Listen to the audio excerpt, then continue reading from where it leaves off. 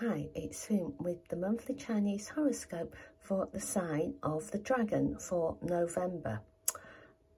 You can be quite theatrical. You can draw a lot of attention.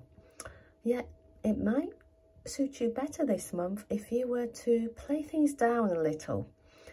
Others might not pay as much attention to you in the beginning, yet those who really need to be aware of who you are and what you're saying, they will be the ones who will be listening to you. So trust that you can draw the right people towards you, and you will soon be able to get the right sort of attention.